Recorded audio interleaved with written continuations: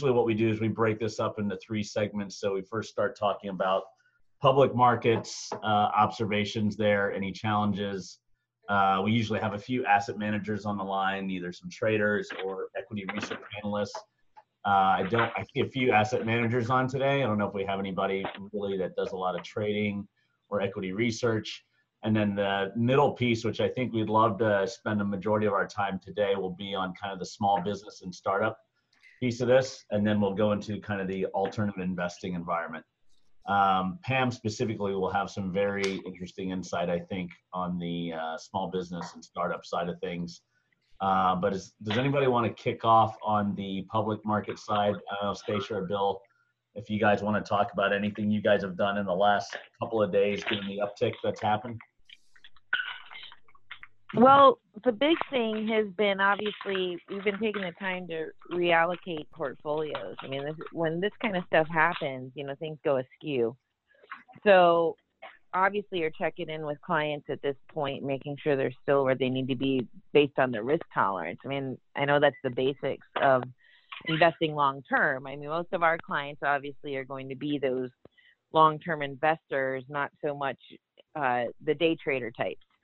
So it's been a good opportunity to do that, just make sure that they are paying attention to the right sectors, looking at more opportunities, I think, on the equity side than on the fixed income side at this point. But then again, I mean, you got to make sure that the risk tolerance matches what that client needs.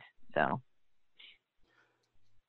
Yeah, and I saw some interesting interviews with Mohamed Al-Arian on Bloomberg, just talking about, one of the best things you can do right now is just follow the Fed. Why go against the grain? Basically, see where the Fed and where the government's going to be investing. Those might be safer moves.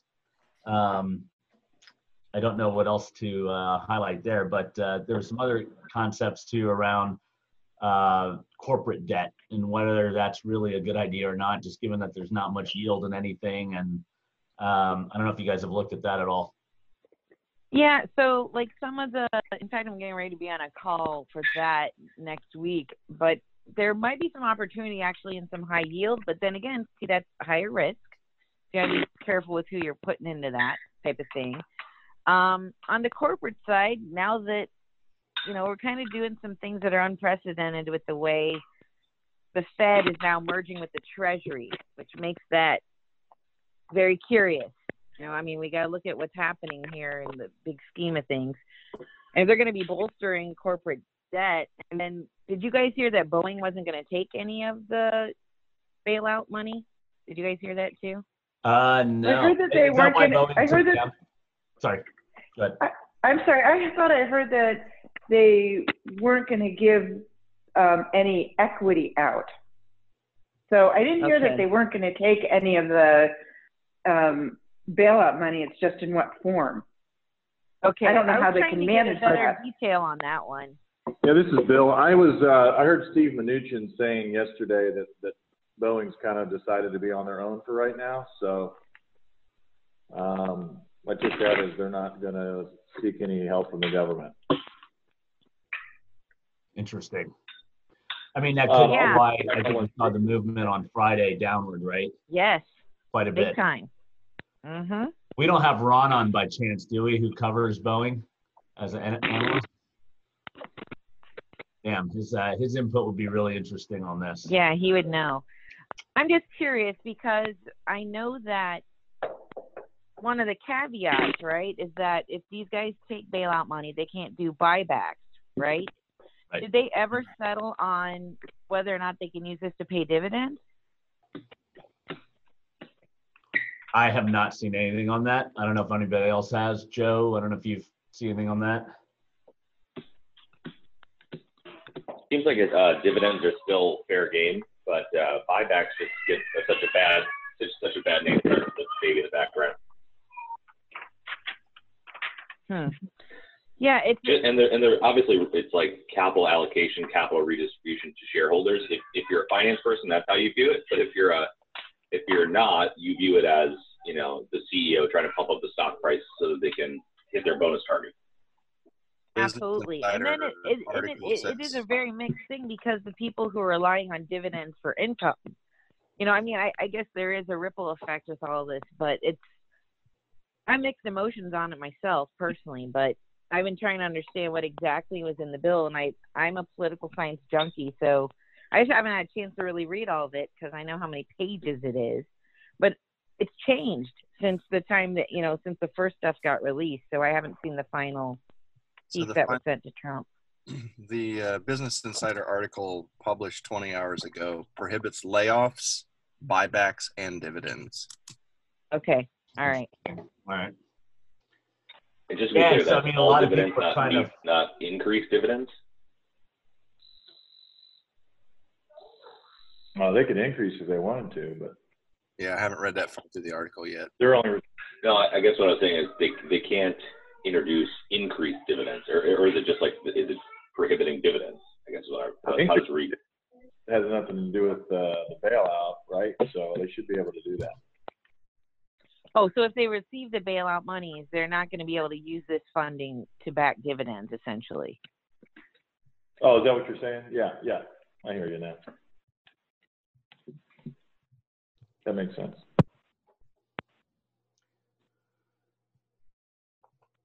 Any other observations on the public side? I know, Joe, you had some interesting trades going on. How'd some of those pan out?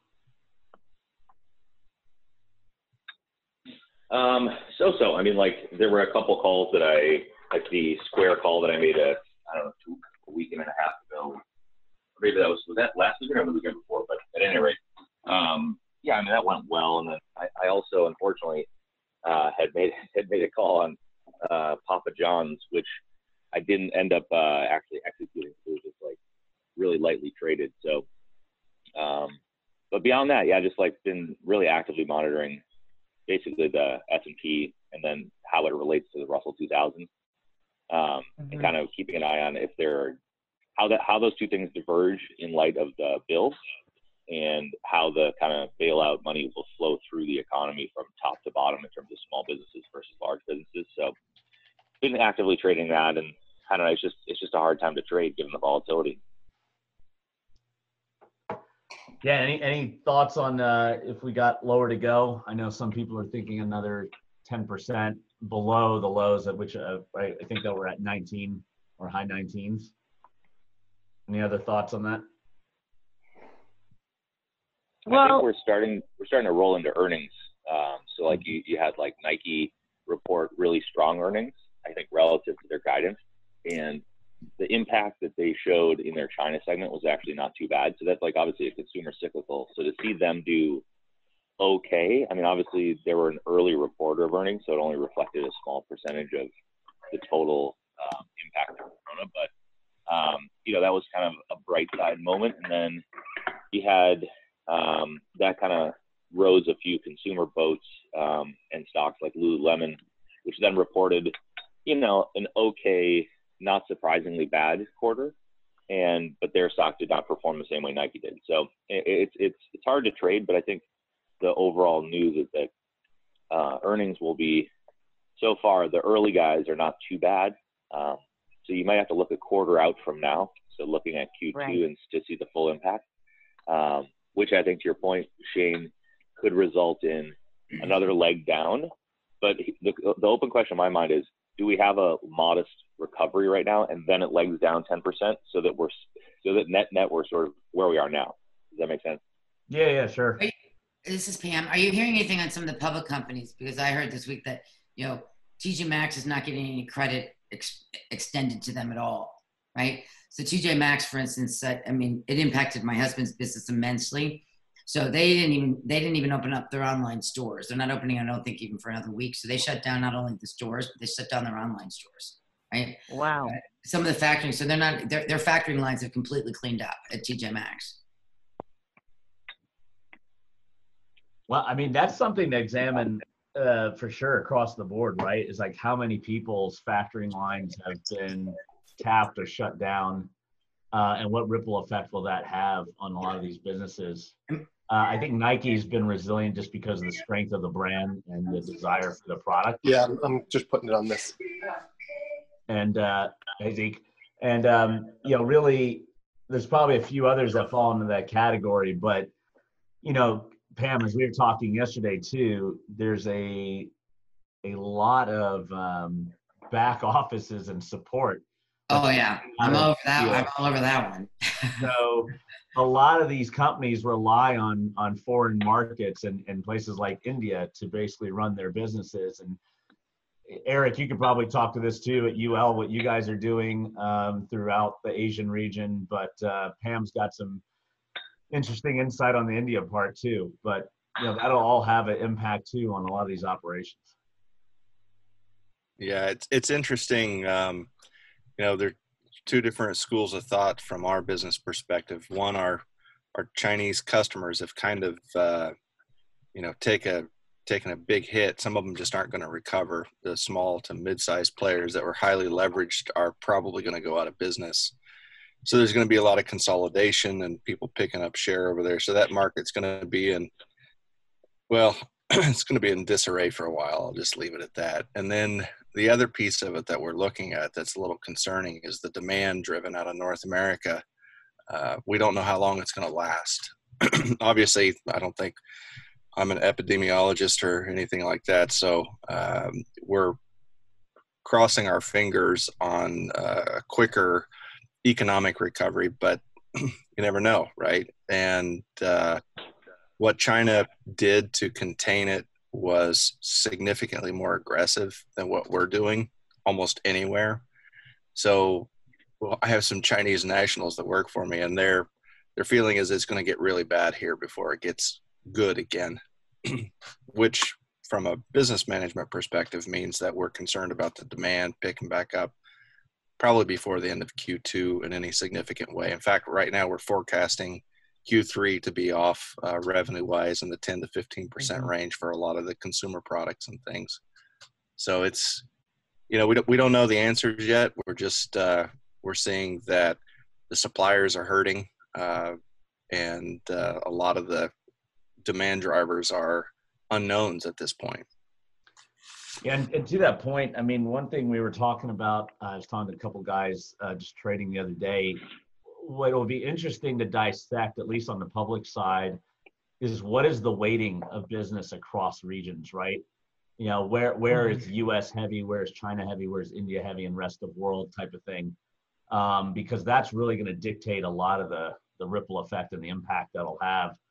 I think I've heard the same thing, EJ, that you know, the US is just so far behind in containment. I think like what I experienced yesterday at the beach is evidence of that.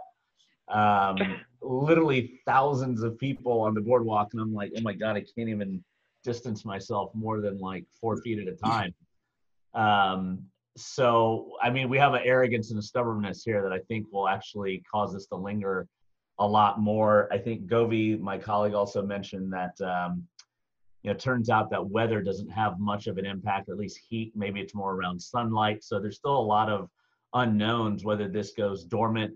But I do think there's consensus from a lot of the health advocates that I've at least seen interviewed that, you know, this will last a couple of seasons, of course, bring its head back next year as well. So I know we're not taking the right steps. I think Lou might be able to join in later, one of my buddies. So he's one of the head of psychology at Columbia Medical.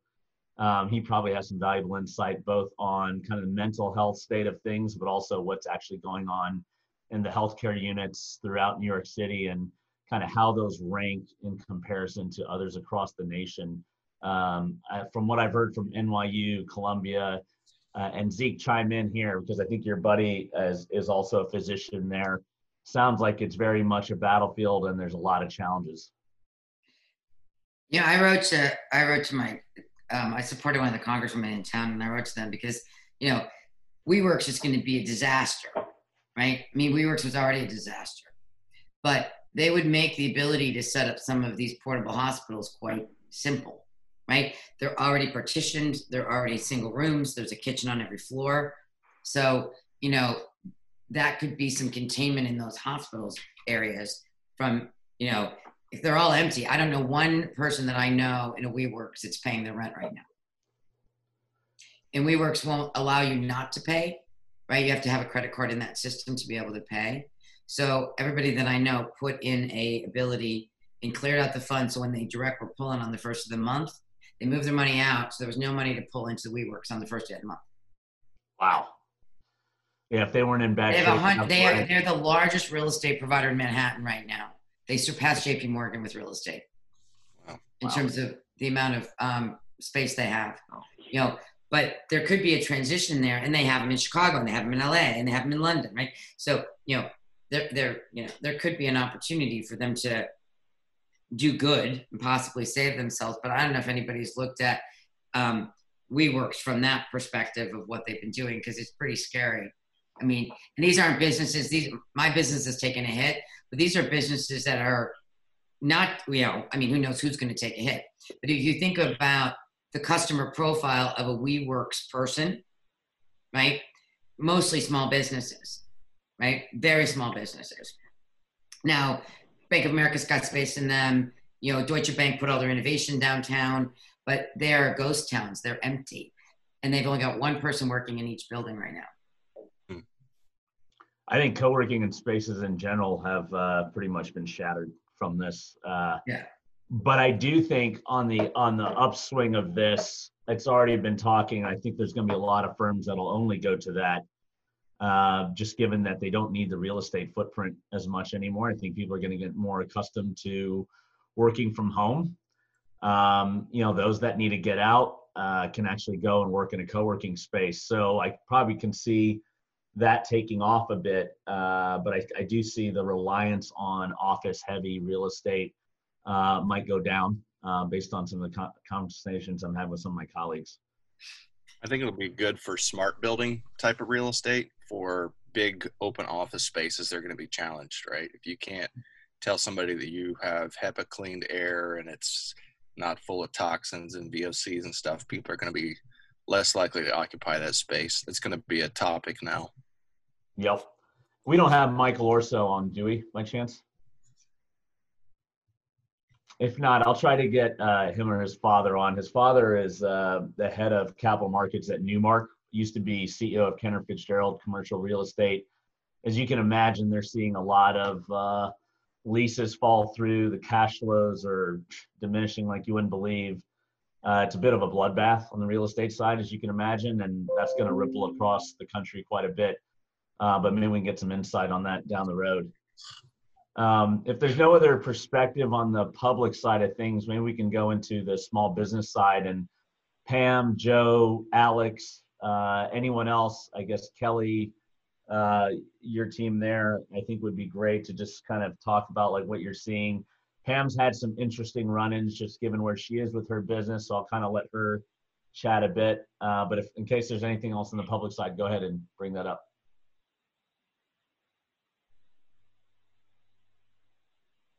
Cool. All right, Pam. Hi guys. Nice to meet everyone. And Shane, thanks for including me today.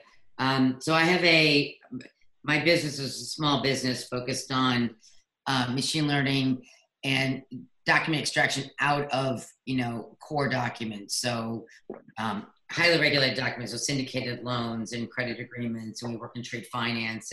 But what we do is we extract unstructured data, and we turn that into a digital asset for upstream and downstream processing.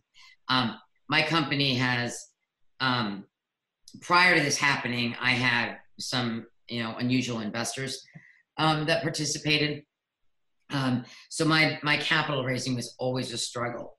So, full transparency, this has sent me over the edge from that standpoint. So I signed the asset for the benefit of the creditors on March 5th.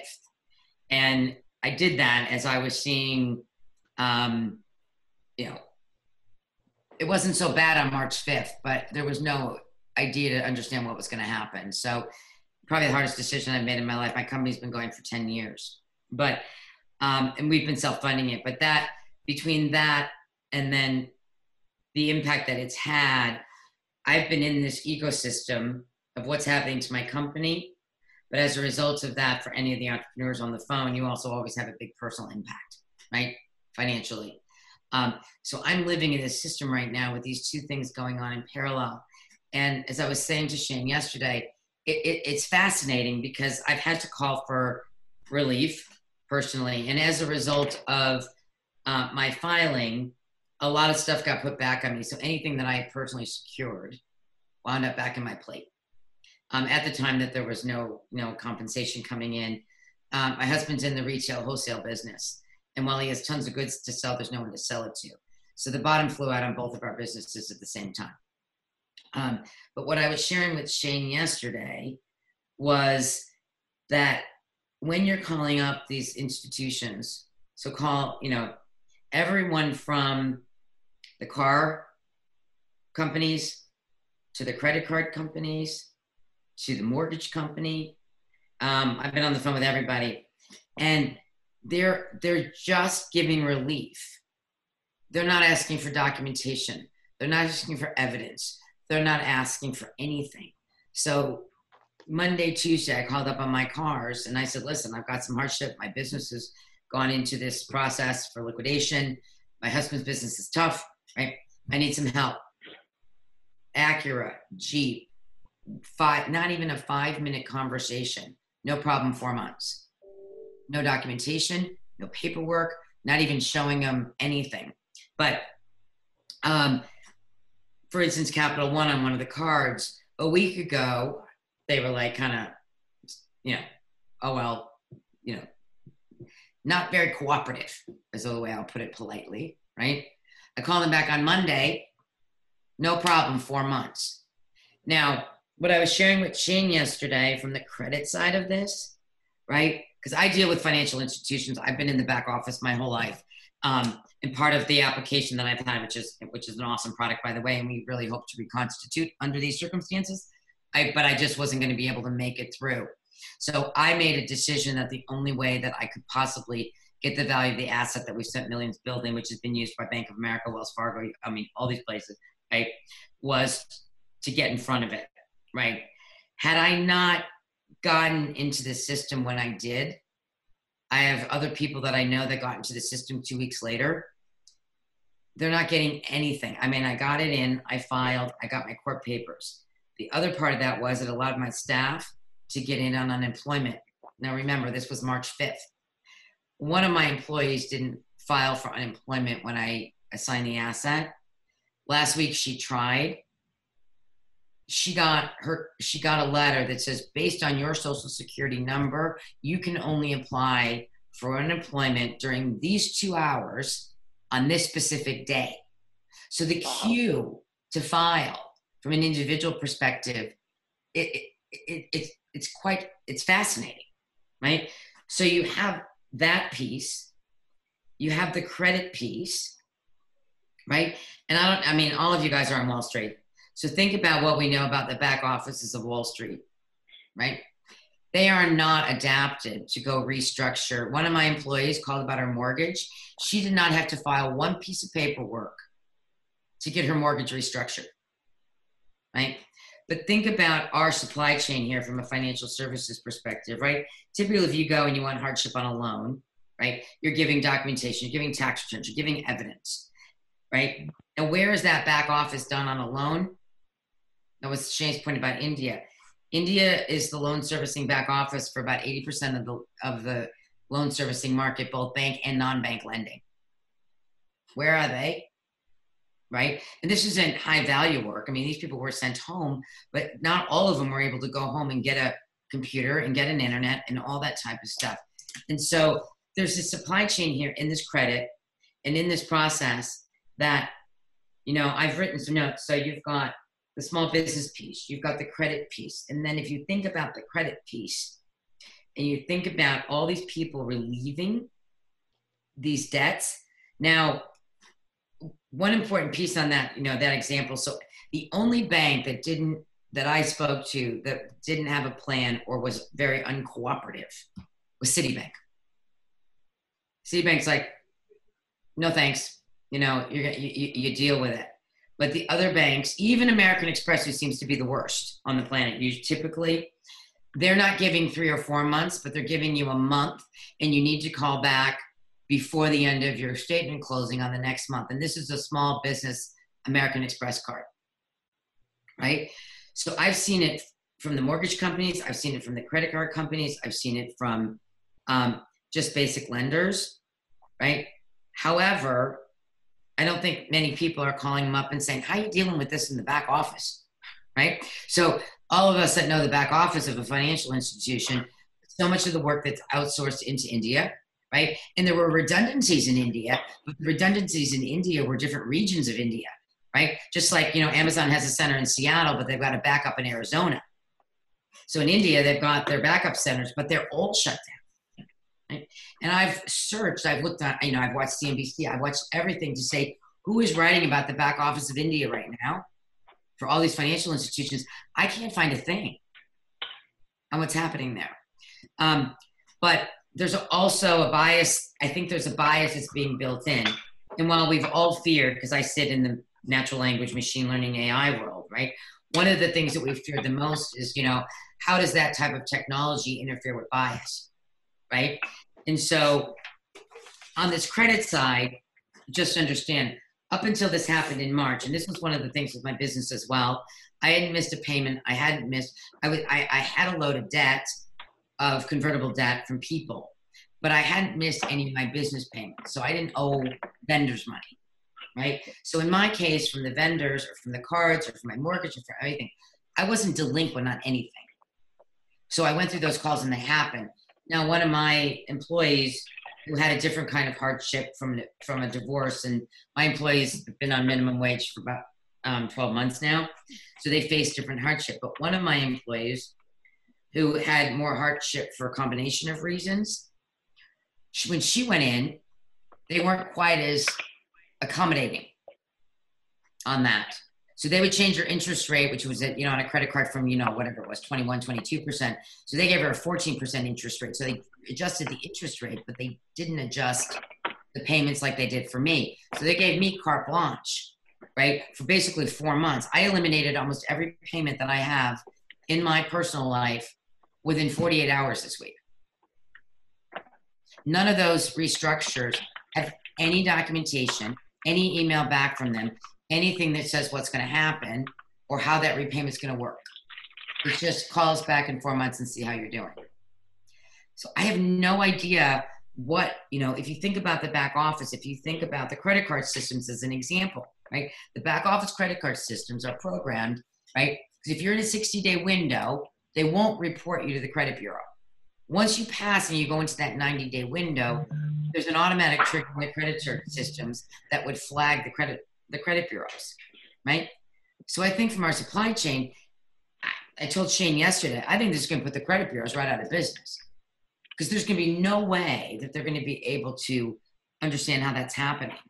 So you got a back office issue. You've got a credit issue. You've got them giving hardship opportunities to certain people, but not others. And I'm not sure what bias they're using because in my example with one of my employees, she's got the exact same zip code as I do. She lives down the street. So it's not a zip code thing, right? So the trickle effect of all of these things, and then if you think about who restructures a loan, who's the call center, who are doing those things, it's in India. And so I just was sharing with Shane, I said, I've been documenting this and watching it, but there is a back end effect here, right? Tons of opportunity from an innovation perspective, from a tech perspective, right? Because this is going to change the catalyst of many of the issues that smaller vendors have had with the cloud and security. You know, you don't hear anybody banging on about cyber right now, right? But it's going to be an issue, right? And where are the people helping the system and where are the people going to be frauding the system, right? So, you know, I know that was a load throwing out on the table, and I hope I sequenced it correctly, but I just think it has an impact to the people, it's impact to the institutions. There's a huge impact from India. There's going to be, I think, a complete blowout of credit bureaus, the Equifaxes of the world. I don't think they'll ever recover from this because there's going to be no way with the amount of people that they're doing this with, right? There's no way that they're going to be able to ever reconcile, right, these things, because I guarantee you in 90 days, if I don't pay something, you know, something's going to hit a credit bureau. It will, because I don't think they've figured out the back end of that. That's a really interesting observation, and there's probably a couple ways. One, there's opportunity that's arising from this, but I also don't know what ripple effects it has downstream in terms of further tanking our system. Any thoughts to that?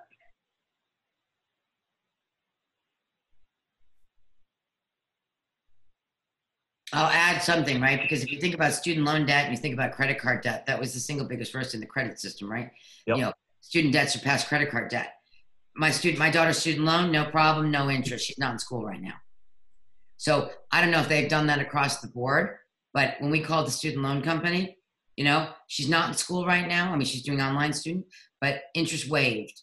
So if you think about the amount of credit cards and student loans, just use that bucket for a second, forget everything else, right?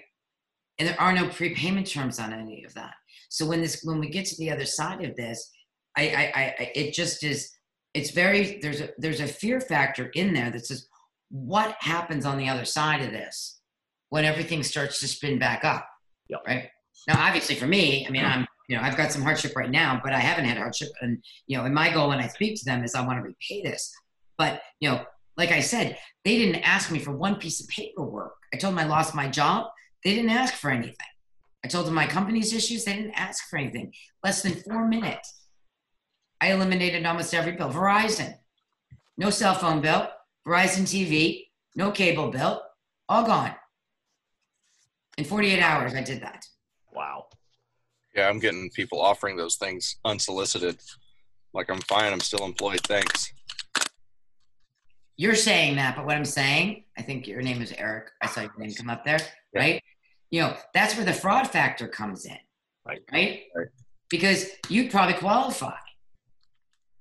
I'm living in a hardship and said, this is how I want to be. What are my repayment terms? They don't even want to talk to me about what those repayment terms are.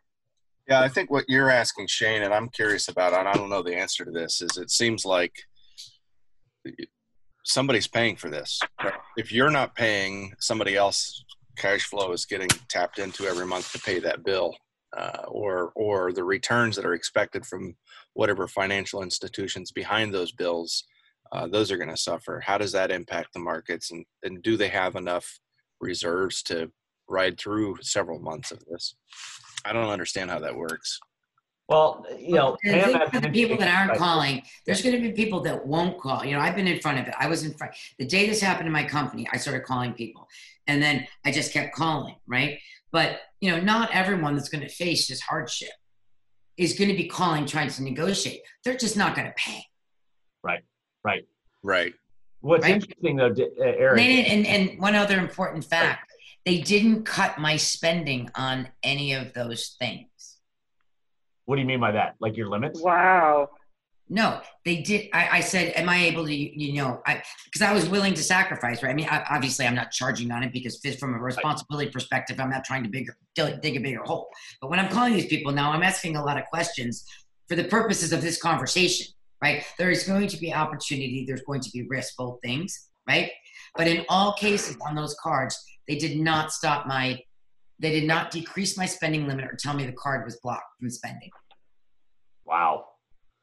And Pam, this, like data in most of these companies, so Eric, even UL, I'm sure Verizon and all this stuff, it's so fucked up. It's so bad. That's what I do for, I finally, my company was built around going back to the original documents and looking at contracts and finding special clauses and doing that's what my company does. Right. So, and I've been in the back office technology of Wall Street since I was 19 years old. Right. And I'm telling you guys from that technology perspective and what's back there and what they've got to do to slow. Right. I mean, Amazon Web Services, where my data center was, you know what they said to me? They said, we'll give you a reprieve on your data center, but you're going to keep getting the past due bills and you're going to keep getting the termination notice that we're shutting your data center off. But we're not going to shut it off. Even Amazon, newer company, supposed to be tech, right? They can go in and change the flag so my product doesn't get shut down, but they cannot go change the emails that are being dispersed to me, and they cannot change the billing process. So they said, don't worry when you keep getting the emails. We're not going to shut you down, right? So even the billing system at Amazon Web Services and what they're going to do to accommodate their clients are not reconciling. So my gut is, Eric, is that there might be somebody who's paying for this. The reality is they're probably just relying on whatever dollars of bailout they get and taking a 30 cents on a dollar, 70 cents on a dollar, whatever comes from these bills, wipe out, whatever you want to call it, and then they'll be made somewhat whole and they'll just have to live through it. I doubt they have enough data and tie through most of these systems to ever reconcile what's going on right now, especially if there's no paper trail. If it's all verbal conversation, this is something else Pam was talking about yesterday. Unless they have really good speech to text to document this, which they don't, for the most part, these are just lost conversations and data that's going nowhere. Yeah, it's interesting. I have a feeling that second leg down that you're talking about is going to come from the unknowns in this type of pausing of payment structure and leases and things like that. What's going to happen in 3 months when everybody's like, wow, we're out of cash. Right. Yeah, and we brought this question up a couple weeks ago on this call about, are we looking at a 2008 on top of what's going on here with some bit of a financial collapse? I talked to Matt Eager on the Execution Run derivatives at ICAP. The difference, he said, can everybody mute that's not on? The difference he said this time around is that there's just not as much leverage in the system because there were stops put in place, and the banks are a little more cognizant on that. So there's probably less of a domino effect. However, these are core business lines that, again, I guess we have to look at the weighting of, what does the credit portfolio or some of these debt portfolios look like for some of these financial institutions, and what type of ripple effect or impact it can have on the overall cash flows or the organization. And that's, to me, the big unknown, because we don't know how much fallout there will be. Yeah, it's something to watch for sure. Well, and the other thing in my Amazon example, right? If you think about, a lot of the big companies haven't moved to the Azures or the AWSs for any major, right? So it's companies like mine, it's small businesses, medium-sized businesses, right, that are running in these clouds, right? So, you got your WeWorks impact where no one's paying their rent. You got your data, your data center impact, right? I mean, Amazon's never probably in the AWS world in terms of when their business is gone to do that. So now they're forgiving, they're saying, fine. I mean, my monthly cost, just from a small business, my monthly cost to Amazon were on $8,000, right? From the environments. So they waived February, March, now they've given me a shorter time window. So they've given me through April. That's all I ask for though, right? But, again, it's the supply, it's a different level. So we keep hearing about supply chain from a goods perspective, right? We're not looking at the supply chain from, cloud services. And I'm not talking online retailing. I'm talking about people running, analytics or trading or, different healthcare. I mean, think about all the, smaller businesses that build their applications are building them in the cloud for distribution, right? Small companies. So small companies that work at WeWorks, right? They use Amazon or they use Azure, and this is how they're distributing their product, right? If those guys are starting to do it, and now we know that their billing system won't accommodate it, what is that ripple effect from an AWS perspective? I mean, we're hearing all the great stuff of their Prime and everybody's ordering from Amazon, right? But Amazon's got a whole nother big business over there.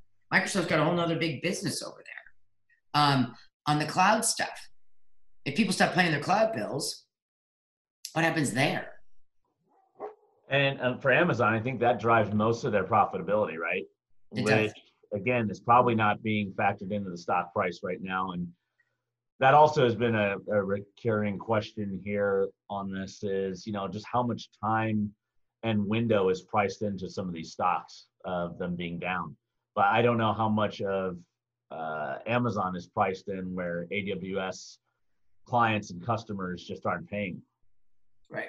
I mean, I think from a cloud perspective, though, the other side of this is going to be the biggest surge we've seen.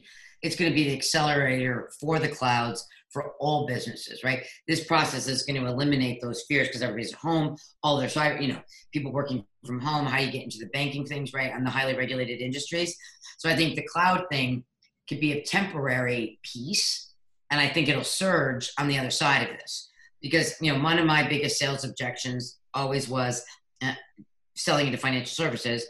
Oh no, it's not safe. Can't do it. Right. So even, the Bank of America, they're still installing a lot of applications on-prem, but it'll have a very positive impact for the cloud in the post world.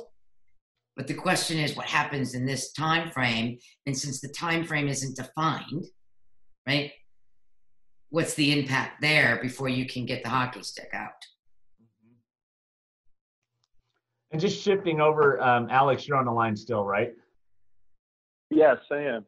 So Alex is at an interesting venture fund that does a lot of insurtech investments, a lot of fintech.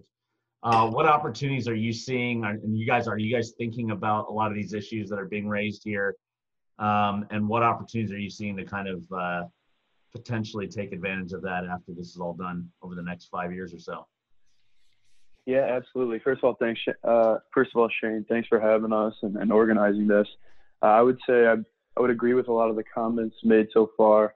I think it's what I would say is it's been a little bit of a double-edged sword in that I think a lot of the companies realize that this is a risky period. They don't know how long it's going to last. They're really looking to cut out any additional expenses that they can to weather out the storm. However, I think a lot of them do realize they need to roll with the punches and use this as an opportunity to creatively get in front of new business. So for an example, I talked with a company yesterday that is, it's a technology company that provides different telehealth scheduling assistance and technology. Hey, quiet. Sorry about that. I have the dogs. Some different technology solutions to help with scheduling, to help establish different telemedicine or telehealth services for dentist practices. And what he's doing, he said that it's actually been a great few weeks for him because he's providing a 30 to 60 day free trial to all the different groups, all the different dentist practices, and pitching it as, hey guys, use this as a push to get into the digital transformation more quickly, and use this as a way to kind of try this out in an opportunistic time right now. It's free for 30 to 60 days, and he's had a lot of success over the last few weeks doing that. And I think we've also seen, I'll give another example here, a company in the gig economy space.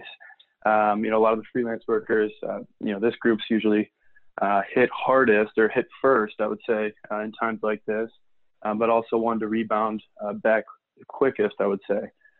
So for them, what this group has done is provided a bunch of different resources to freelancers and some of the micro communities within the freelance community. So some of the, writing groups or, the freelance engineering groups or some other micro communities, and getting in front of them, getting them to talk with each other, and sending out different resources for them to cope with times like this, to find different groups that are hiring in times like this, and to really just kind of ease out or to, kind of smooth out and ride out and weather this storm. So I think, for startups, I would say, I would say a lot of them are concerned. There's a lot of things they're doing, and across like risk aversion and just cutting costs to weather this out. But I think a lot of them are realizing that there are some opportunities here on the digital side to reach new customers in different interesting ways. Interesting, Alex. So one of our portfolio companies, Thinkster, which does AI education for K through 8, just in the last 13 days or so, saw the conversion rates double without doing anything. But now they've also decided to do, also as an impact strategy, hey, let's close out the school year. Let's give people free access to our math tutoring, so people at least can finish out developing their critical thinking skills, but then the hopes that, they'll stay on the platform. And talk to another company that we're going to partner with called Caribou, that does arts and reading for, I think, kind of up to 7-year-olds. But same concept. Let's offer this for free, getting way more conversion. So some of these digital strategies are definitely working.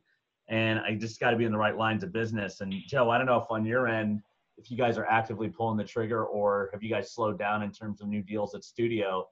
But do you see a lot of appetite for taking on some of these companies? Yeah, we've made a couple commitments in the last month 2 new commitments. And I mean, I think the fact of the matter is, like, cyclically speaking, 2008 was a fantastic year for venture funds of that vintage. I think a couple things happen. Like, one is that valuations reset from public to private. And so the entry point in 2008, and maybe today, it's still TBD, but maybe today, the entry point for venture is maybe a little bit more sane than it has been in the last 3 years. So there's a little sanity check going on. And I've seen this, like, in specific examples where a founder came to me 2 months ago and was like, hey, we're going to raise $3 million on 12. And then she just came back to me and she was like, we're going to raise $1 million on 7. And so, like, that's just a tangible example of somebody just kind of like somebody said, rolling with the punches, resetting their expectations, and also resetting their valuation. So, you know, the difference of entering at 7 versus entering at 12 is a pretty big one. You know, all things considered, if exits are all the same out in the future, big question mark there. But if exits are all the same, but entry points are different, it can be an attractive time to be deploying capital. The other lens is that, you know, if you have dry powder, which we do have some, you know, there are funds that are much bigger than ours that you know, kind of have to deploy the capital. And so if they see great entrepreneurs, like, you have to put money to work. And so I think they'll continue, especially the larger funds. You know, obviously I think there's like kind of everyone just took a punch. And so we're still kind of like a little delirious from the punch and trying to figure out like how bad it is, how long it lasts, et cetera. But as we get more clarity on that, I think it snaps back pretty quickly. And then in terms of like duress, I have about 20 portfolio companies. You know, the ones that are well capitalized are being really smart with their capital and thinking about just extending their runway. And, you know, I think it makes them consider some hard decisions about like, what do we really need to spend on? So that can also be like, in my opinion, I think that could be a good thing, just to sort of put people to a critical test about like where they're spending their money, because especially after you receive like, you know, $3 or $5 million in a venture round, it can be an easy time to sort of make bad decisions about product, about roadmap, about hiring, et cetera. And we've seen that time and time again where, you know, people are sort of less discriminate within the short period of time after a funding versus the time right before a funding. So people are super innovative and super scrappy right before they get funded, and then less so after. So, and then just to circle back to the point about the cloud, I mean, most of the businesses we invest in are technology and internet companies, and, you know, the cloud is like oxygen to them. So like, I think, you know, I've seen this, like I've seen founders in our portfolio stop paying themselves before they stop paying their Amazon bill. So I think that's a little bit of a counterpoint to what we heard earlier, but you know, that's also a luxury that only some people have. No, that's interesting. And I think we touched on this on Wednesday. I don't know if you're able to join, but a lot of what you said too about it really depends where you are in the funding cycle of your fund, right? Because like you said, some have to keep deploying. Some have the luxury of standing still. Some will greatly benefit by just launching this year if they just raised new money and haven't deployed yet. Those tend to be the best outperformers. And, you know, one thing that I brought up, I don't know if there's enough data on this yet. I didn't ask it in our venture survey that we did, but, you know, at some point it might be better for a lot of these VCs to just redeem and shut these companies down and take whatever cash is left in the bank. I just don't know if they're getting LP pressure on that. And I don't know if Mike Lear is on, but I'm curious to hear that from the LP standpoint at some point here. What type of, what should be done? I mean, it does ruin the VC's reputation, but at the end of the day, it's better to kind of pull the Band-Aid off than kind of die a slow death sometimes too. Yeah, Shane, I mean, I think that is an opportunity, but it is very final. It's very final for your reputation. It's very final for the companies. It's very final for a decision. And like, I'm personally, like, just, as you know, Shane, monitoring this situation really closely from a health standpoint. And so I talked to some government officials this week and things like that. And yeah, I mean, it's definitely bad and probably going to get worse, but I'm still not convinced that this is going to absolutely destroy the U.S. economy. And also, like, it's important to, I think, disaggregate the economy from the stock market. The stock market reacts really volatilely, as we've just evidenced, to the downside and to the upside, because of trading and algo and all this other stuff. But and there are definitely opportunities to benefit there. But the reality is, like, 2 months ago, our economy was just humming, and so, like, with that in mind, one thing I've been thinking a lot about is that most recessions, economic downturns cause joblessness and cause unemployment. But in this case, unemployment is causing an economic downturn. So it's a very rare and new thing, because, like, our economy is suffering because people aren't working, rather than people not working because our economy is suffering. Does that make sense? Mm-hmm. So yeah. With that in mind, with that inverse dynamic in mind, I think if we do rebound as an economy and not just the stock market, I think the rebound could be faster than like a 2008, where there was systematic shock and systematic, like, unhealth that led to a systematic downturn in the economy. But that's still TBD. Yep. But Judy or Kelly, you guys have any input? So this is Judy, and so I'll kind of take it from a macro to a micro. So from an insurance industry perspective, what we're really watching is so many of the businesses are suffering because either none of their insurance is covering any of the losses. And the two major places have been event cancellation and business interruption. And I don't know the statistics, but I would guess that 90% of the companies have an exclusion in there for viruses. So what we're starting to see is a lot of litigation against the insurance companies to figure out a way to get coverage. So the first litigation I saw was Native American Casino sues AIG and Lloyd's. So it'll be very interesting to see what the litigation is going to look like and what the government is going to do. And I compartmentalize what the government is going to do in two separate ways. The first way is there's already the insurance industry and the government talking about, should we have, for future pandemics, an insurance like, I don't know how familiar you guys are with the terrorism and TRIA, where the government is the one that's actually funding the coverage. So I think we're going to probably see something on a future basis to help out later on. The real question is what happens today if everybody from a small business to a large business can't get coverage. There's going to be a lot more business failures than just what we're talking about. And I just wonder if the government, as part of the package at some point, I haven't been reading it, is going to say, insurance industry, you're going to have to step up to the plate. If they require the insurance industry to step up to the plate, I'm going to suggest there's probably not enough premiums in the world to cover all of that. So it's just going to be an interesting dynamic to see how that plays out. From a micro perspective, we're in a kind of interesting space. So we have a company that provides risk management for trustees and family offices. So our client base are essentially the wealthy, right?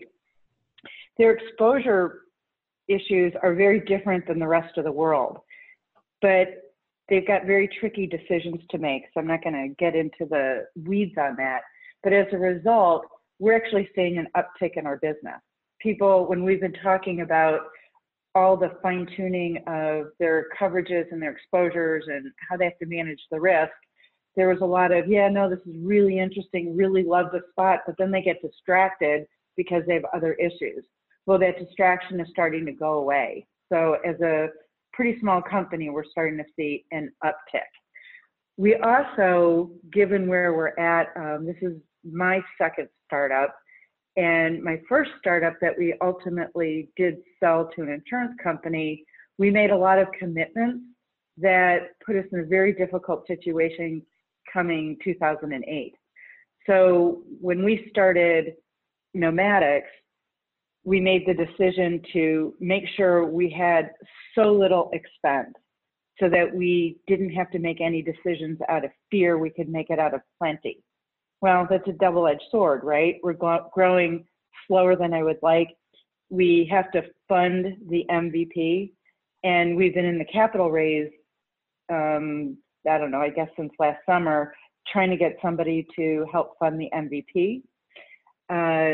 So what we're starting to see right now, and I'm interested in some of the other discussions because I've kind of held back on some of the really good discussions we've been having, not trying to understand when is the right time to raise our hand again with the capital providers. But on the flip side, we're getting a lot of reach out from insurance brokers.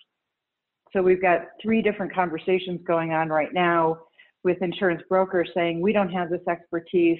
We hear what you want to do. How should we work together? I think there's some questions that, although it hasn't been raised, you know, would you like to be acquired? That kind of thing.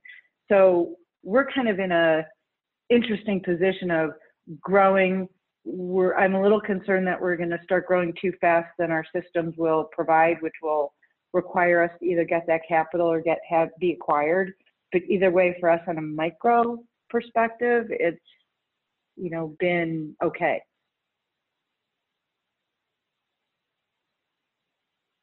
I have a question on the on some of the continuity or some of the claims on that side, right? Because you know what was very low played was I think it was when they did the Tax Reform Act. One of the things they took out of that was the ability for the reinsurance companies to have cash collateral, right? And so, is there going to be an impact on the, you know, from a reinsurance perspective in any of this? Because those reinsurance companies, you know, all went to having not to have that much cash on their books anymore from the collateral. They didn't have to provide the evidence of the cash collateral. I mean, I've been in this industry since 1982, and I've gone through all the hard market cycles. We haven't had a hard market in 20 years. And I think Kelly on the last call was talking about how even before the coronavirus, we're starting to hit for the first time in 20 years, a hard market.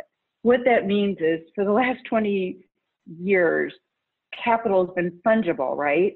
And so the whole industry has been changing on how are the insurance companies actually making money. And for the most part, they've been using their balance sheets to cover losses, and there's all sorts of other services out there. So your point is absolutely correct. When you're in a soft market, that means it's all the way through. So insurance companies are saying, well, why should we take the risk when we can buy reinsurance for really cheap? So it's one big debacle if the insurance companies are going to have to step up to the plate and pay for the business interruption. Yeah. It's huge. I mean, there's not enough premium in the world to cover it. The whole reinsurance area of when that changed, that collateral, I mean, you know, I don't, unless you're in the world or you're paying attention to it, I don't think most people realize that even happened. Correct. Right. Correct. So that's why I'm watching to see, you know, what the government's going to do. Is there going to be a bailout? How the litigation is going to take place? In my mind, it's kind of like a too big to fail. It's not one company, it's the insurance industry in general. If the insurance industry is forced to pay these claims, even though exclusions exist, they can't do it. Right. There just isn't enough money. All the reinsurance One comment I would down in Bermuda, what are they getting? I didn't look at Bermuda. Are they being impacted? Right. But I mean, it hasn't hit yet. It's just something to watch. Right, exactly. Because right now the insurance companies are holding tight and saying, if you've got a virus exclusion, it's just not covered. End of story. But there's going to be huge litigation over this.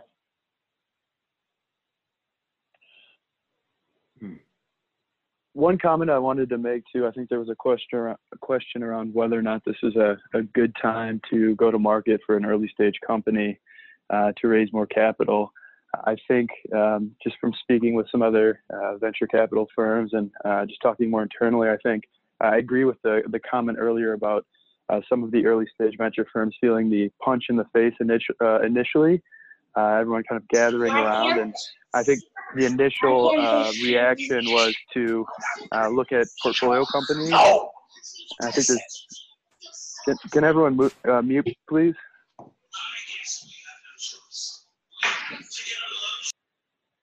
I think there was the initial gut reaction was to look internally, look at their portfolio companies, and figure out exactly which companies need some more support, need some more capital, need to think about raising maybe a bridge round, or try to jumpstart a new round of capital to make sure that they can get through however long this period is going to be.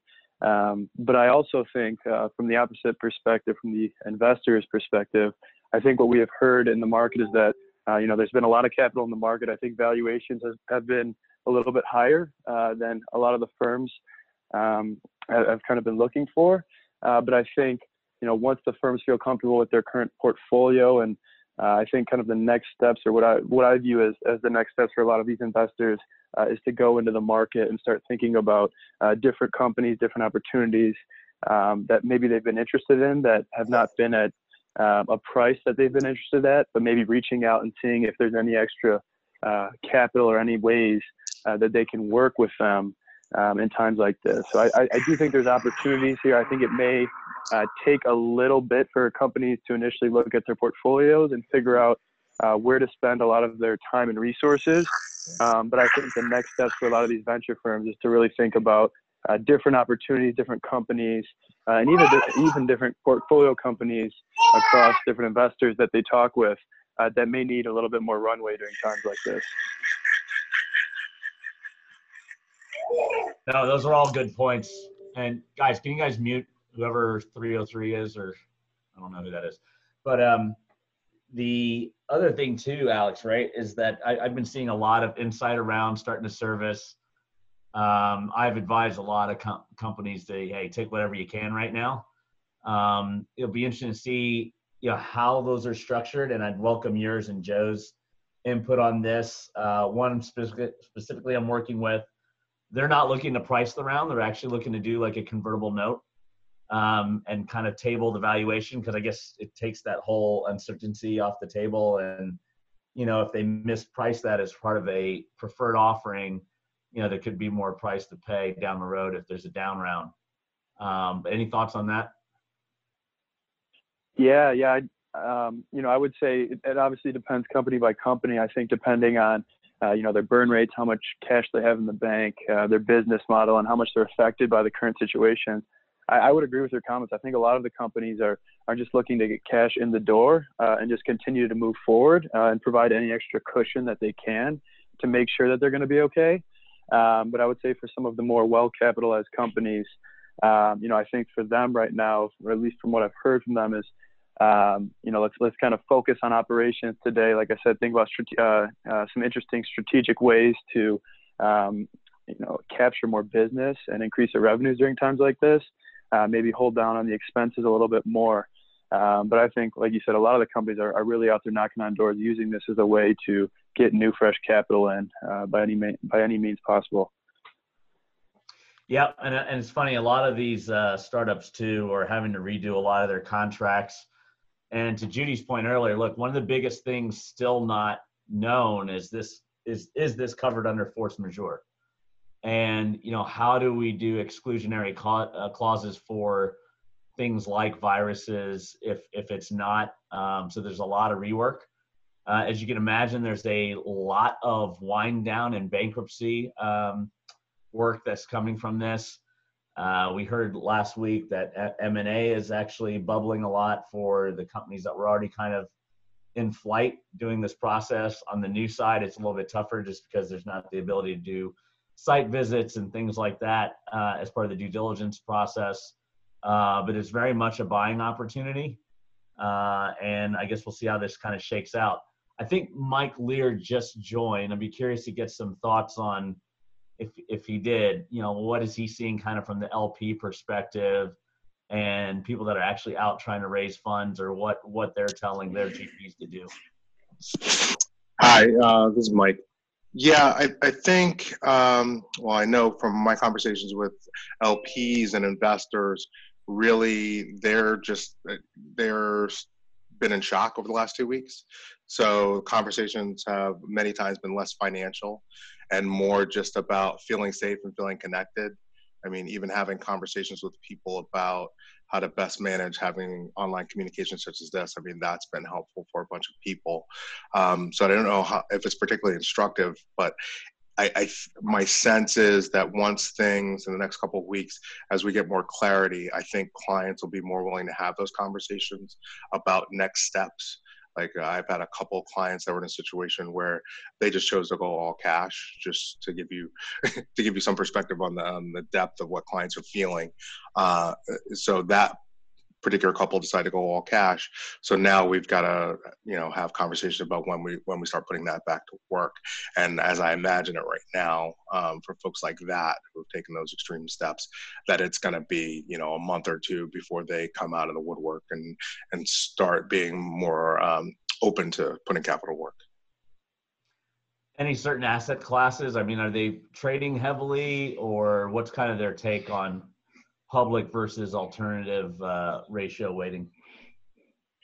Well, the good news is, and this could be instructive going forward, is that for those folks who are investing in alternatives, they had no choice but to stay with their allocation, and perhaps in some cases that's actually a better situation for them to be in. So removing that that lever to pull, I think is actually benefiting clients that are invested in alternatives in a lot of cases, because you've hired that manager because they have some skill on the hedge fund side in stock selection or an asset selection, and on the private equity side in terms of selecting companies. So you've hired those managers to do what they think is best. And I think in this case, you're going to see some, it's at the extremes, you're going to see some significantly undervalued companies that are going to be bought over this time. So with that being the backdrop, I think when people are ready to put it back to work, that's part of the conversation I'll be having with them, is like, look, maybe you should think about putting more in alternatives. So next time the world comes crashing down, you're already positioned well for it. And a lot of my clients already are, but for those that are not, that's part of the conversation I'll be having. And any thoughts on what's going on in the secondary market? I don't have optics in the secondary market right now. I suspect we'll probably see some more data in April, but a lot of that's already delayed. And I hadn't seen a lot of appetite for secondary transactions, at least from where I sit. Mm-hmm. Sounds like most people are holding steady in that area. Yeah. Go ahead. I was going to mention one quick comment. I didn't read it closely, but I did see a newsletter talking about how the secondary market was at a near standstill. Not a lot of action going on right now, and they were creating some new methods to kind of increase the engagement there and get people to be more active. Yeah, I mean, it's really really tough to get clients to act when everything's happened so quickly. So I'm sure a lot of you have seen the data, but if you haven't, in 2008, 2009, when we had that crash, that happened, the bear market we reached that over 6 months, and this time it was 18 days. So when you're seeing that kind of velocity, and then on top of it, you now have the liquidity situations within fixed income. We still believe a lot of fixed income is going to be money good contracts, but we're just seeing a lot of liquidity issues and the widening of the bid-ask spread. So all that is to say, things are a little bit confusing for a lot of folks right now, and it makes sense that people want to take a breather. Yep.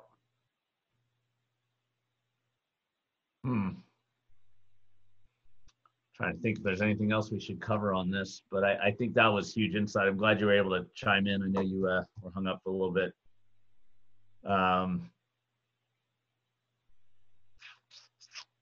Anything else on the startup side you guys wanted to cover, or at least on the portfolio side in relating to SBA loans? I know there's a bit of a queue for right now. The latest intel I got is that employees and 1099s actually will count towards your calculation, whatever that might be. I think the approval process is going to be done extremely quickly, probably in a matter of minutes, just like Pam was saying for a lot of the current documentation. I don't know if anybody else has some insight there, but that's kind of the latest that I know.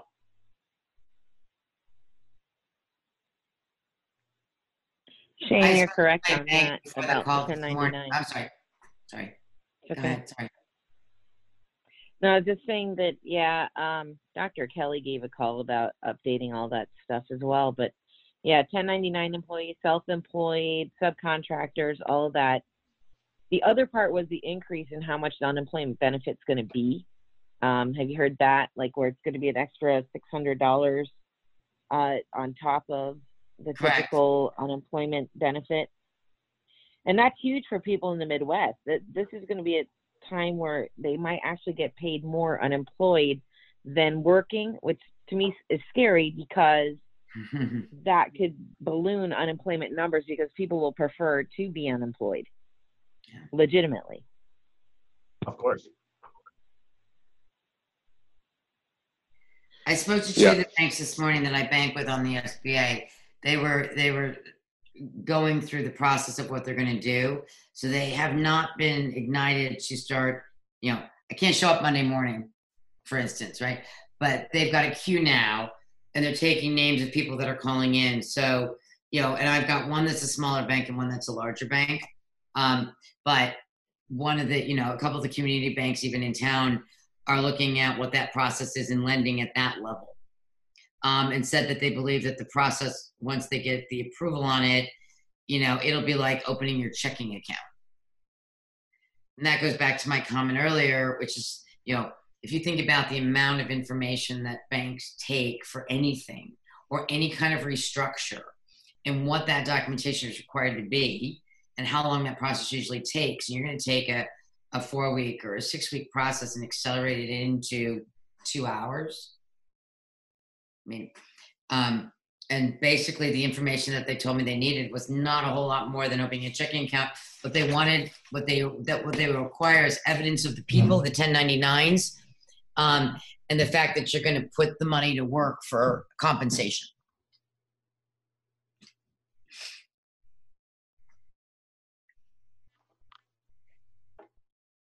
Yep. Anybody got any interesting regional perspectives that they'd want to share real quick before we kind of wrap up? Yeah, I'll give you, this is Judy again, the Denver market. So I've been commuting between Denver and New York since 1989. 2008, you were in New York and it was doom and gloom. Like I just had to get out of there. Came back to Denver, everybody's like, wow. Like, yeah, it's a little tough.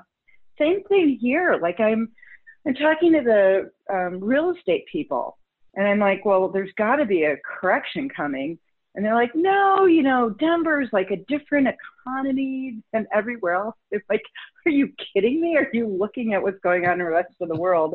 So I would just say, if you're kind of out of New York and if you're different parts of the country, I don't know what it feels like in California, but I think there's a lot of people just not grasping the potential economic effect of what we have going on here. So I find that really interesting. We have clients, not only are they family offices and trustees, so there's lawyers, we also work with financial institutions. So, I'm hearing, at least here, in terms of the lending environment, it is and again, our business is the community banks and trust companies opposed to the large banks. It is a company by company analysis. So that's all kind of interesting. So that's what I would kind of add. It depends on where you are in the country in terms of the morale, not the impact. I absolutely agree.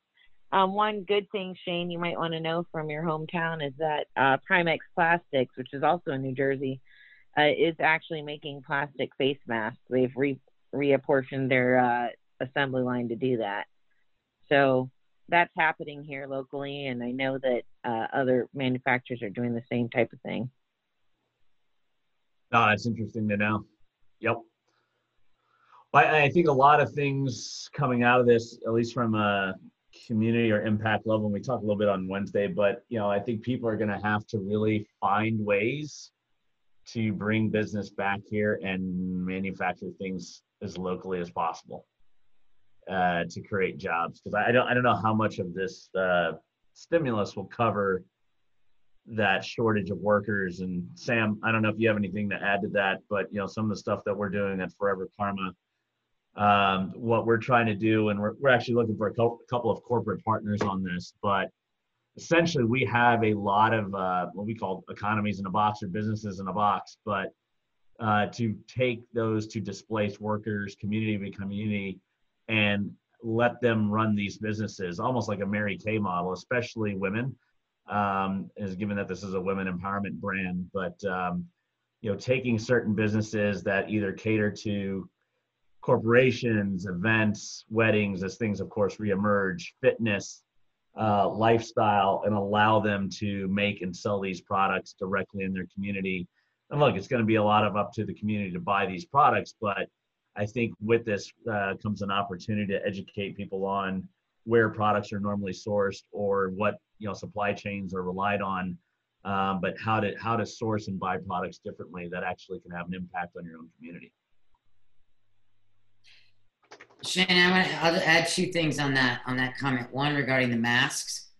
So my husband's in the wholesale business, as I mentioned, is selling into to big box retailers of the TJ Maxx's of the world, right? And he has gotten calls this week every day with the ability to buy masks, right? With the specs, with everything, FDA approval and all this type of stuff. And I think from the retail end, right? Whether that's a CVS or whether that's a Walmart, whatever the retailers are, for humans like us that may want to buy a mask, right? We were kind of researching to say, why wouldn't they do it? And I think, and we also took one of those to New Jersey, but I think that anyone trying to retail or prosper on those types of things from a retail perspective is the retailers are holding back on it because they don't see the hospital workers getting them, and they don't see people that, in the fire that are getting them. So I think that was one thing. Changing to a completely separate thing from those communities or what people need. Used gym equipment has disappeared, right? Yep. There's, we were looking at it, and I knew a guy in town, he did all my friends' gyms, right? He was a gym guy, right? But the ability to get any access to weights, to use gym equipment and all that stuff is actually at a low. And I was thinking, from an entrepreneurial perspective, right?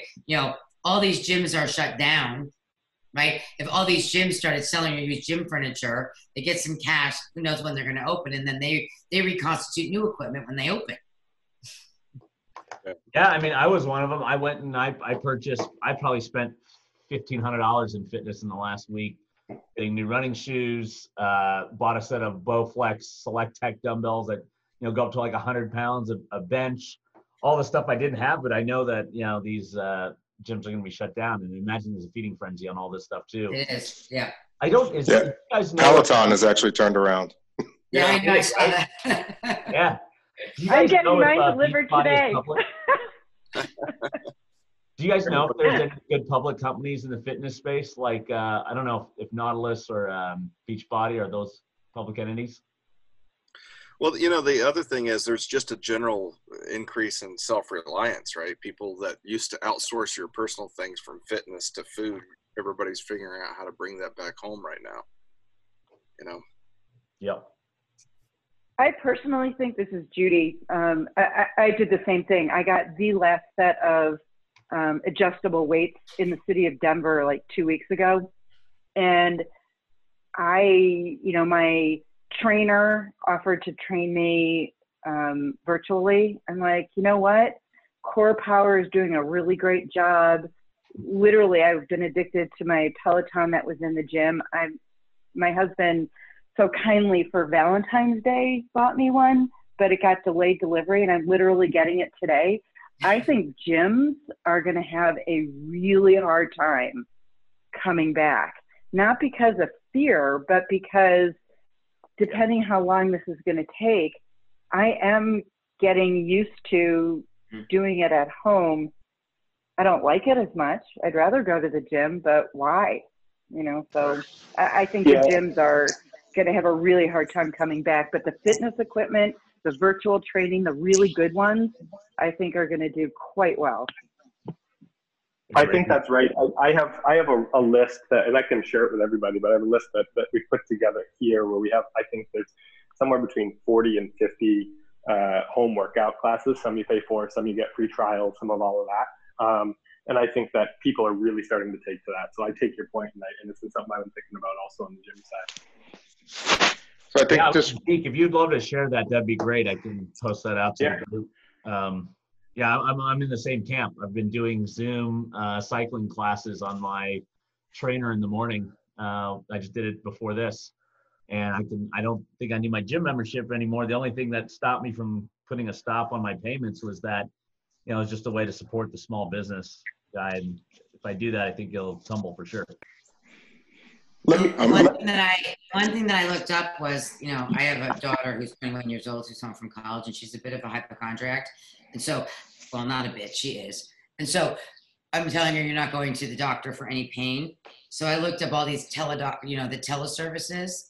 And now I was researching a company called Talkspace. And Talkspace is now, Talkspace is doing an online therapy, right? So I think those services, and this Talkspace is not insurance based. It's just getting access to therapy, mental health therapy. Yep. But then I looked at a list of all these telehealth companies yesterday because I need to have her be able to talk to somebody on the internet, and I really don't need her to pay for that too much. So I've seen all these new telehealth companies come up, and I think that presents two things. One, certainly opportunity, but I started researching, are they certified? I mean, doctors giving advice, like where are they? Are they popping up? Like 2 more popped up this week. So which ones are actually going through proper telehealth, and which ones might be, there'll be lots of opportunity for fraud in this as well. Yeah. Well, I'm happy to say I had my gym all together before this all started, thankfully. But a couple of things really resonate with me, what people are bringing up, is that there's going to be some opportunities, and probably you have to figure out for yourself when the right time is to speak about that. But broadly speaking, there are thematic areas that are going to benefit from this. So whether it's some of the healthcare applications people have mentioned, one thing that probably hasn't gotten enough light in the press is that China is pretty much coming back online. So there are some opportunities there for those folks that are looking for it. But just thinking about some of the more active folks within my book, or the folks that we work with, are thinking about where those opportunities lie, and it might be a worthwhile thought exercise while we all have some downtime, is to think about what areas might benefit currently. Yeah, I think, Mike, we're going to do probably a full call on just kind of brainstorming good equity plays here in the public market to take advantage of that. So maybe we can set up a special session so you can get on the line. Yeah, compliance forbids me from having those conversations in this context, but if anybody wants to reach out to me directly, I'm happy to have it. Cool. Well, I know that we're coming up on the hour here, but one thing I think, and you mentioned it last week, but I did some research on it, but tropical storm season is coming upon us. And maybe there's something we can talk about on Wednesday, or if people want to stay on for a little bit longer, but tropical storm season is coming on us. I've been looking into it, and it looks like 2020 is going to be an unprecedented year, with somewhere in the realm of 4 or 5 what they consider major highlight storms. And the response to those, I would imagine, in a normal year would absorb a lot of attention and resources. And I wonder what that's going to do as we think about our financial economy at this standpoint. And we think about, even just from a US standpoint, what money has been deployed and what resources have been deployed to support, from small business to large business, all the $2 trillion stimulus and everything, and all the attention. I wonder what this is going to do, kind of to add to the stress of the markets as we're currently kind of facing it. Well, it's definitely going to add a lot to it. I mean, we talked about, like you said, last week, but look, just because there's a disease going on and a virus spreading doesn't mean that anything that's impacting us from climate change is going to come to a stop, right? So we're literally this is going to be probably one of the toughest years of our existence as a human race. And it's already expected, like you said, in many areas, not just the storms, but the droughts, the heat waves, the strength of these hurricanes. And also, by the way, yesterday I got my first mosquito bite. I was outside right as the sun was starting to set, and I'm like, wow, it's a little early for that. But the amount of disease that also come from that, and the insect problem is going to be on the rise, because we didn't have that cold of a winter to kill off a lot of these things that we normally rely on. So you're going to start seeing a surge in that. If you saw what happened in, I forget what African country, but the locusts have already taken over this entire country, and they've killed all the agriculture there. So there's going to be more of that, right? And that's why these things that matter are so important. So from an impact perspective, again, like at least with carbon, we kind of decided this many years ago that these things that matter, but a lot of us have been focusing on this for decades. It's just now all finally coming to a head.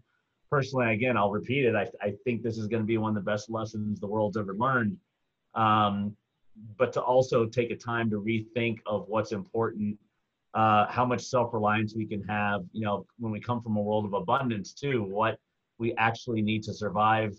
I've seen kids now setting up little baseball nets and stuff that they can hit and swing in, stuff I've never seen in 20 years, right? We talked about people playing catch, but it's starting to go to the next level already after a week later, and people are getting more and more creative. So it's amazing the innovation that comes out of necessity versus abundance. And I think that's something this country will definitely learn very soon.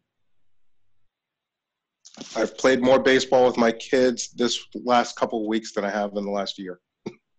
I mean, honestly, the way I look at this, like you couldn't ask for a better evening for humanity. I mean, to bring awareness on so many fronts, because the only way we honestly listen is when we're faced with this type of distress. It's unfortunate it comes to that, but and to Zeke's point, I think we're going to learn the same lesson with climate change here this year as well. And I think it's finally going to resonate. I mean, we've already started seeing almost every city, the air pollution has gone away. Right. And so you can't really say that, man is not producing this anymore. It's also the cleanest I've ever seen it on the streets. Like the amount of litter, like I usually have to pick up if people dish stuff on the side of the road, I pick it up while I'm walking my dog. But I've actually never seen it so clean in so many different parts, because we're just not out there. But you're starting to see these amazing environmental impacts as well because of the lack of human activity.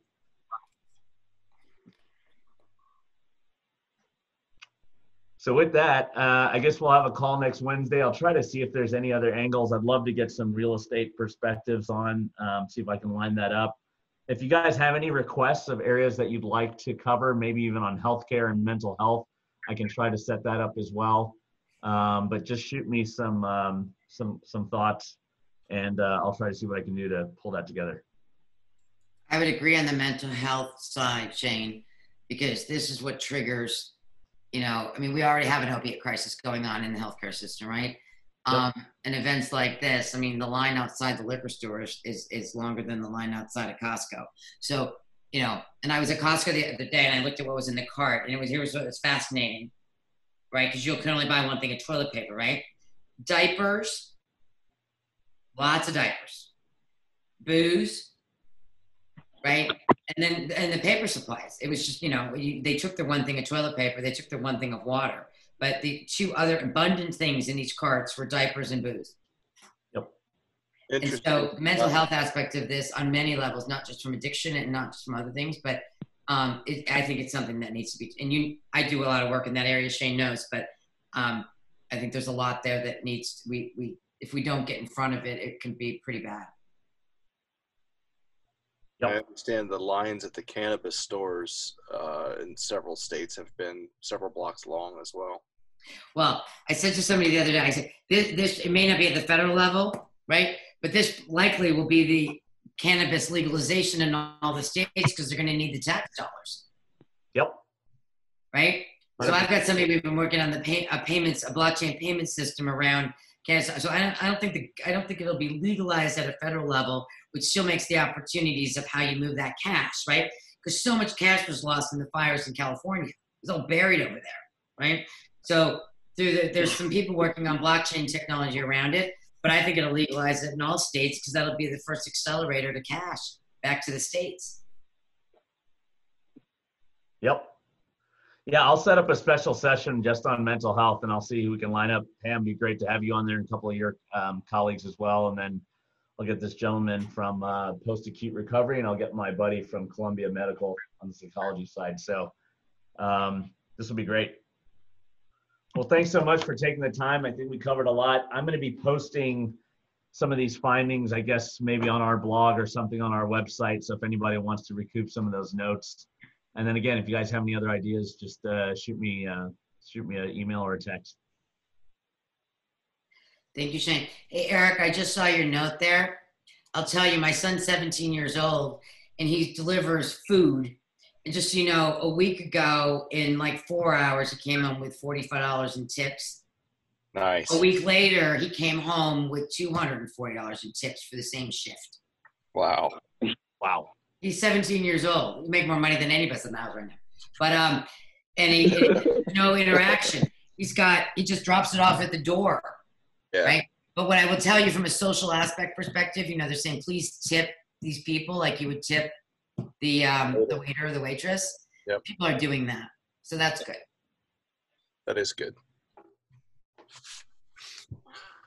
Good stuff. Well, thanks. Hopefully you guys finding these useful, and we'll keep trying to improve as we go along. Thanks, everybody. Nice to meet everyone. Yeah, nice to meet you all. Thank you. Nice to meet you all. Thank you, Shane. Stay